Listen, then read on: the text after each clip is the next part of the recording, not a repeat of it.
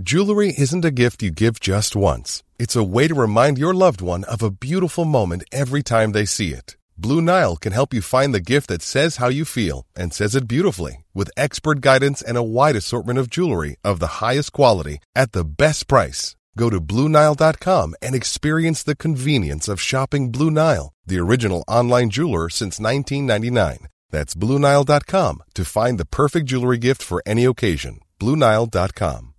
Here's a cool fact. A crocodile can't stick out its tongue. Another cool fact, you can get short-term health insurance for a month or just under a year in some states. United Healthcare short-term insurance plans are designed for people who are between jobs, coming off their parents' plan, or turning a side hustle into a full-time gig. Underwritten by Golden Rule Insurance Company, they offer flexible, budget-friendly coverage with access to a nationwide network of doctors and hospitals. Get more cool facts about United Healthcare short-term plans at uh1.com. Hello, I'm Conor Pope. This is In the News from the Irish Times, where we take a close look at the stories that matter. Today, Amazon's dark side and what it might mean for Ireland.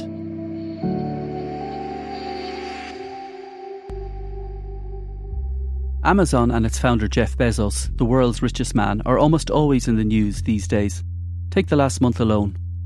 Now, to get to this point of selling our first seat, we have tested the rocket extensively. The first seat on the first manned flight of his space tourism company Blue Origin was sold at auction. Sold $28 million to number 107. Meanwhile, in Scotland, an ITV News investigation showed how Amazon was destroying thousands of valuable objects worth millions of pounds at a warehouse in Dunfermline. Boxes full of electrical items, such as drills, shavers, headphones, even smart TVs. The list goes on. The stock had been left unsold, and Amazon reckoned it was cheaper to destroy it than to store it or to return it. And that calls into question the company's environmental and ethical practices.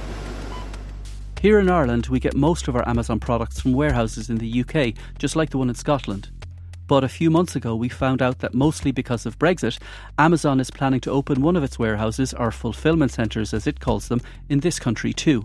The centre will create hundreds of jobs and deliver lower prices and shorter delivery times for Irish customers who have turned to Amazon in their droves for socially distanced shopping. What we saw in a way was a lot of people who used to feel some compunction, some guilt about doing the full Amazon thing, the one-click thing, suddenly felt like they had the permission and the approval of the authorities to go that route. It wasn't just that you could shop Amazon without guilt. You could now do so with a sense of virtue. Not everyone thinks the benefits of Amazon coming to town outweigh the downsides. Alec McGillis is an American journalist and author who's written a book about fulfilment centres and how they have warped traditional retail and traditional labour in the United States. So a lot more people started using Amazon in the past year. Could you paint a picture for us of Amazon's scale? Just how big is Amazon today? It's so enormous, and it's gotten so much bigger this past year. I mean, it really is kind of almost hard to grasp just how much it's grown. In the U.S., it already had more than well over 100 fulfillment centers around the country. But this past year, it grew by 50% more warehouse space in a single year. They had to hire 400,000 more warehouse workers just in the U.S. to handle the surge in sales. It's now the second biggest private sector employer after Walmart. Sales went up about 45% year over year. The company's stock almost doubled. Jeff Bezos' wealth grew by $58 billion just in a year. It was already such an incredibly dominant company, more than 40% of all e-commerce sales controlled by this single company. And now with that e-commerce sector expanding vastly, the company is just really kind of off the charts, the kind of growth that we're looking at. Almost unprecedented, you could say, for a large American company to grow that much in just 1 year. And you mentioned fulfillment centres. Now, the company has yet to confirm its plans, but reliable sources say it's going to open a fulfillment centre in the Republic of Ireland soon. What exactly is a fulfillment centre?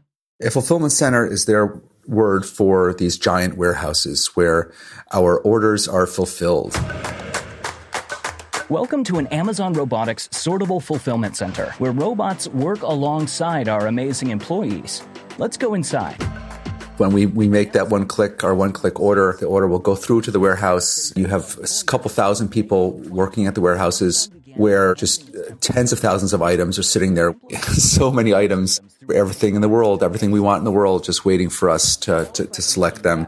Amazon's forecasting engine is used for over 400 million products daily. You have all these conveyor belts just zooming around. And robots, there's lots of robots in the warehouses now. Robots zoom around with tall stacks of shelves and bring a stack of shelves to a picker who's waiting to select the item, the desired item, from a shelf on the stack of shelves. Our employees are the heart and soul of our operation.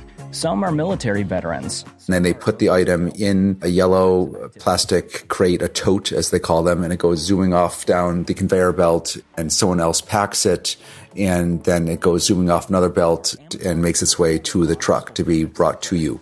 We hope you enjoyed our virtual tour. What's it actually like to work there? It's incredibly difficult. It's a very difficult job, which is why the turnover in these jobs is just about 100% over the course of a year. A lot of these warehouses just completely turn over in the span of just a single year. The most important thing to know about the work is that you're under incredible constant demand, incredible constant pressure to pick up your pace. You're being constantly tracked for just how many items you're picking from the robot, how many items you're packing, how many pallets you're driving in from the trucks when they bring the goods in, how many items you're stacking into the shelves. You're constantly being tracked. You're going to have a supervisor coming over to talk to you if you're falling behind at all. You might get fired if the algorithm, the sort of automated tracking system notices that you're falling behind too often. The work is incredibly rudimentary. The work's become almost more robotic as they've brought more robots into the warehouses. It's, in a sense, if you're almost working at the behest of the robots. If you're a picker who's taking items from the robots' shelves, you really have to kind of keep up with the robots as they keep bringing things to you. It's very isolating also. The work is, you really have almost no interactions with anyone else. In a sense, we've replaced the job of a retail salesperson, a sales clerk in a department store, or other retail store, with this new kind of work, which is both more physically taxing and more isolating than the job of a traditional retail salesperson. In a way, this new work really resembles factory work more, assembly line work, except it's not paid as well as factory work, and it's also not as meaningful because you're not actually making something, you're just packing things that were made halfway around the world. So it can feel for people working in the fulfillment centers that they're actually working for the robots. Well, that's just it. It's actually, in the warehouses, the work really has become more robotic as the robots have been brought in. In a sense, the one thing that has spared the humans that are left in the warehouses from being replaced by the robots is that we can still grab things. They have trouble teaching the robots to grab things of different shapes and sizes from the shelves. And so you're still there as a human for your basic ability to grab.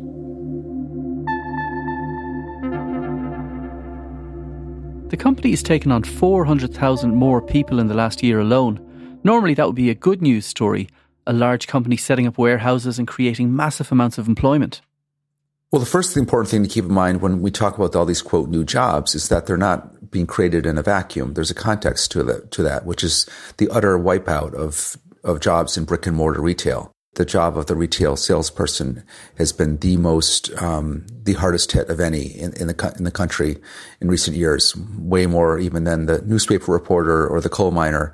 The retail salesperson has just been crushed, and so that's what it's replacing. And then in the broader scheme of things, it is replacing also all these manufacturing jobs that have also been lost in recent decades. So this has become, in a sense, this warehouse job has become the new mass employment option for people without a college degree, without specialized training. If you used to go work at the shopping mall or down at the steel mill, if you just needed a job, now you go to the warehouse.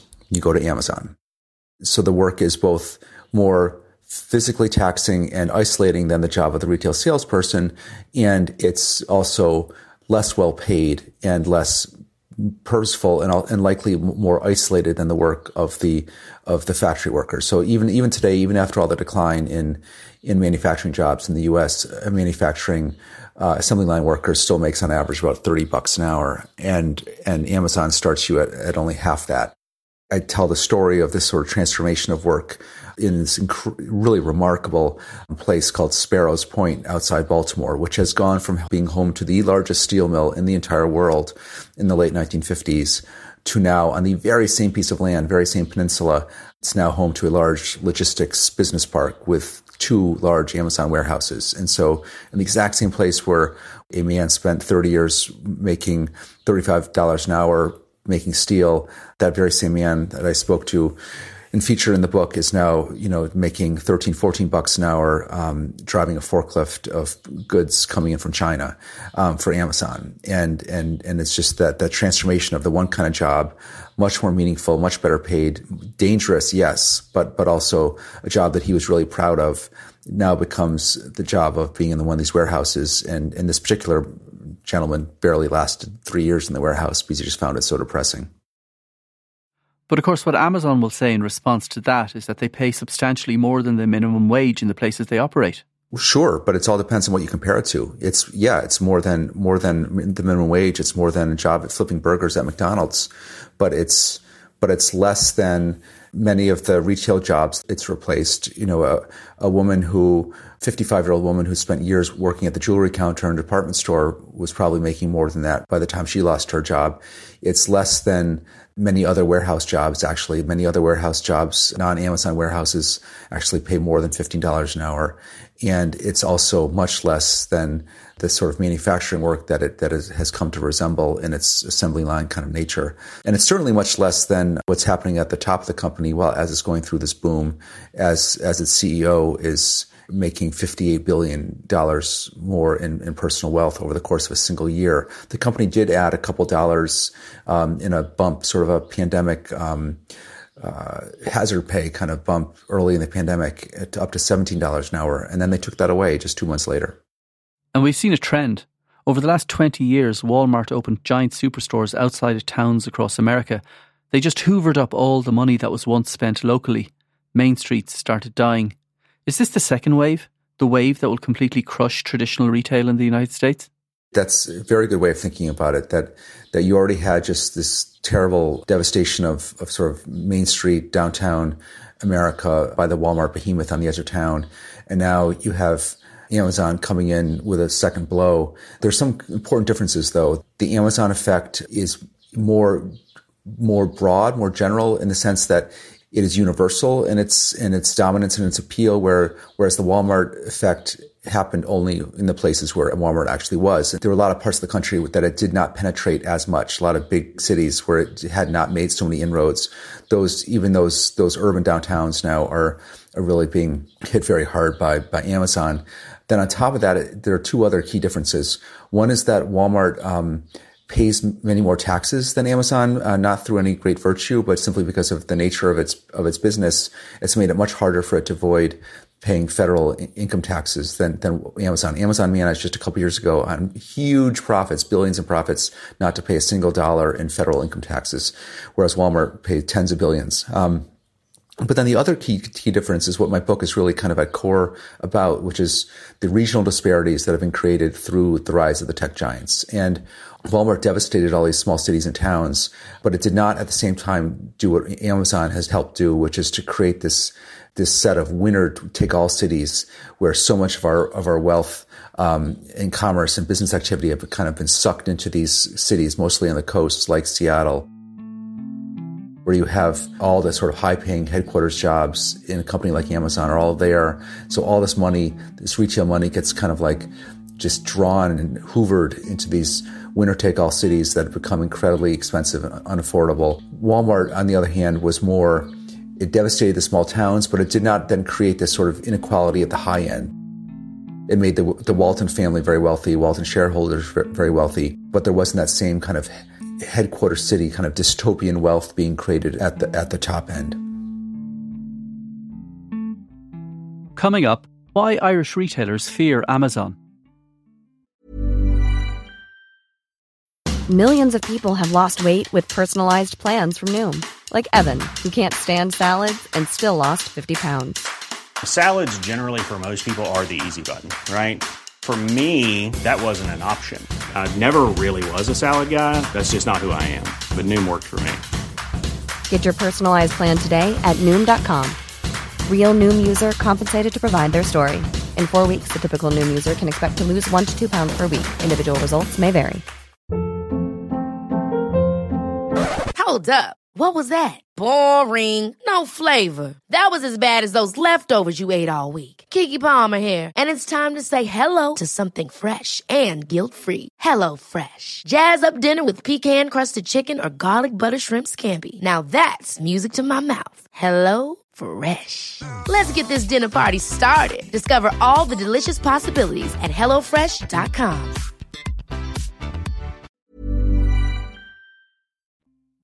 For Irish retailers, things have changed fast in the last few decades. First with the shift from town centres to shopping centres, and then with the move to online sales. A lot of Irish retailers already use Amazon as a platform to sell their own goods, with Amazon taking a cut from each sale. One such retailer is Kenny's Bookshop in Galway, which is run by Tomás Kenny.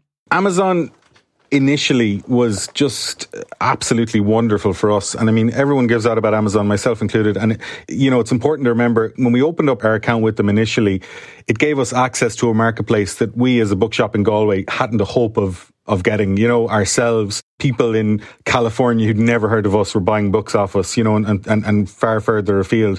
But even though you've sold a lot of books on Amazon, you've decided to wean your business off the site to stop using the service. Why did you decide that?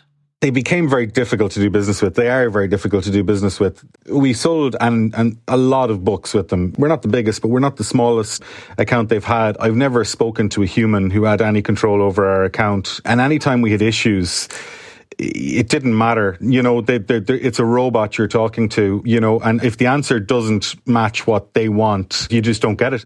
Can you give us an example of the kind of bad experience you're talking about? Yeah, well, I mean, very, very simply, we sold several hundred books, which we sent to several hundred individuals, but it was one person who'd actually bought them all off us on Amazon, and he alleged none of them arrived, even though they had.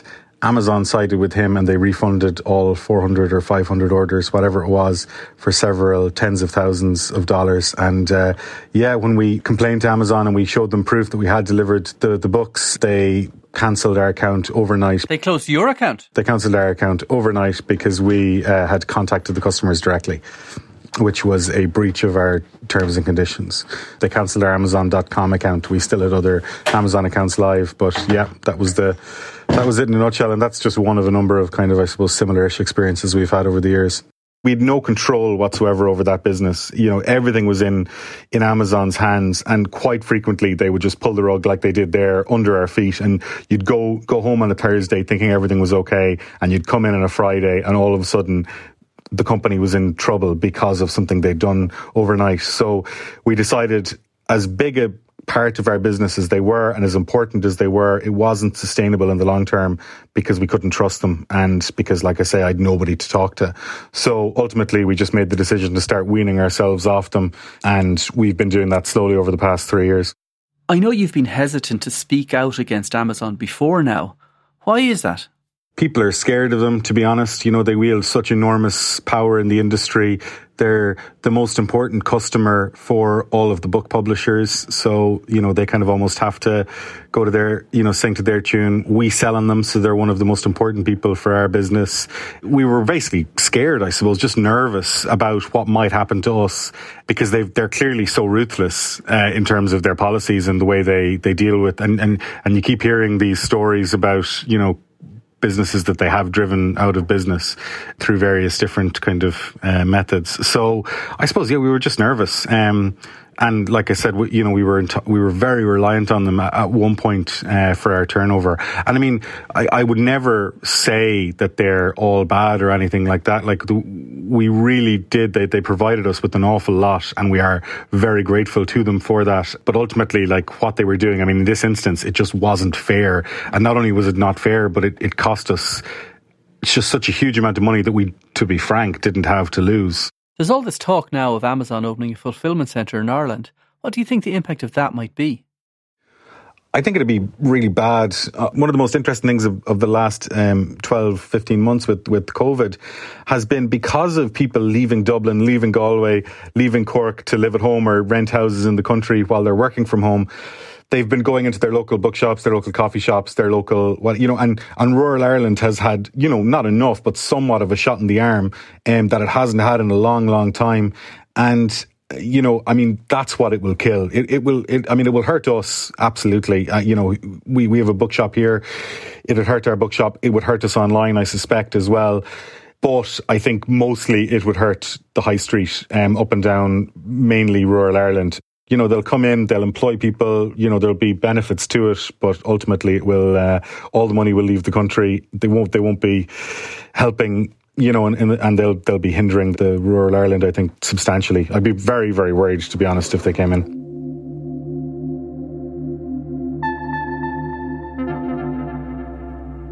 Alec McGillis, your book is about the impact of Amazon and their fulfillment centres on America, which is a vast country. Ireland is a small market. What impact do you think the fulfillment centre could have on this country and on the retail landscape here? If this one centre leads to several more, which very well could, because they tend to just grow very fast once they've arrived somewhere, it could have a huge effect. I mean, you're going to see much faster delivery times than you have until now, which makes them a more appealing option for many Irish consumers, which in turn could rapidly lead to, a major impact on local business. You could just, in very short order of time, start to see effects like the ones I describe in America in fulfillment. It sounds like an impossible challenge for Irish shops. What can they do to fight back against a company like Amazon? I mean, they can't compete on price. They can't compete on convenience. What can they do? As far as what can be done or how businesses can fight back, yes, there are a couple different levels of resistance. One is what's about to happen now in Washington, which is a really big debate about antitrust and monopoly in America. And there's a big push underway to try to rein in the giants, both Amazon and Facebook and Google and some of the others. And so that's why that fight matters so much, because that's the biggest kind of structural way for us to take this on.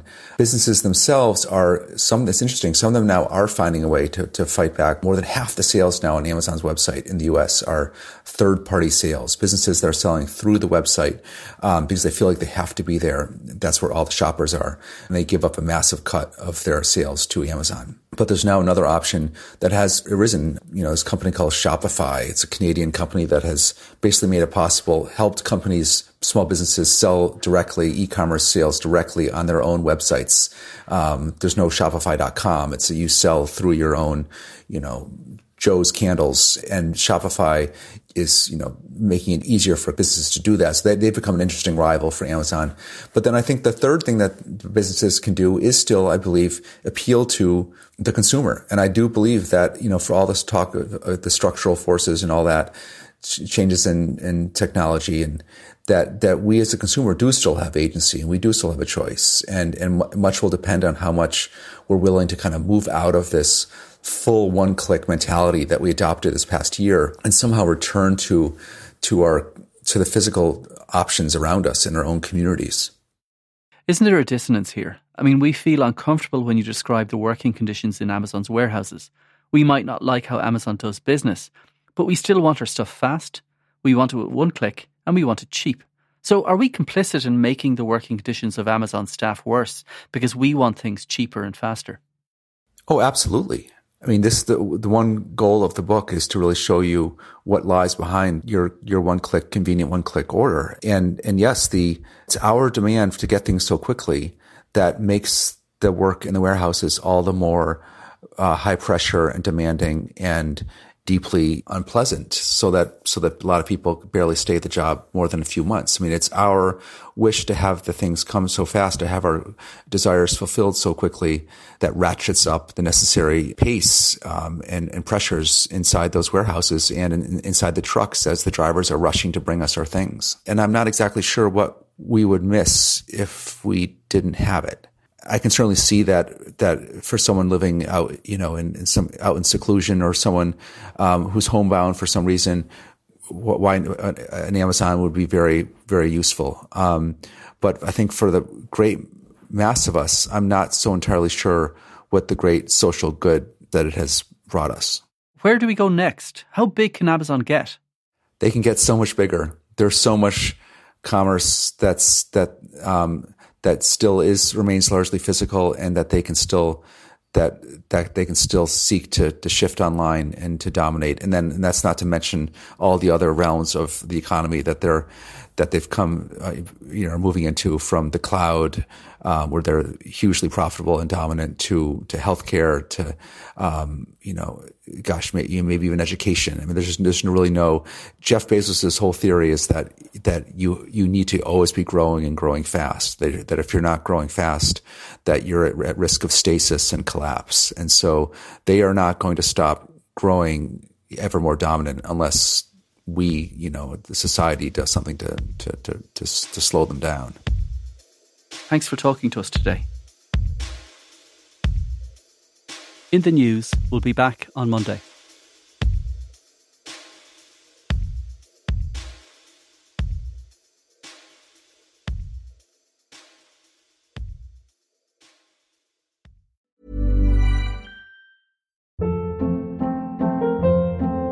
Hold up. What was that? Boring. No flavor. That was as bad as those leftovers you ate all week. Keke Palmer here. And it's time to say hello to something fresh and guilt-free. Hello Fresh. Jazz up dinner with pecan-crusted chicken or garlic butter shrimp scampi. Now that's music to my mouth. Hello Fresh. Let's get this dinner party started. Discover all the delicious possibilities at HelloFresh.com.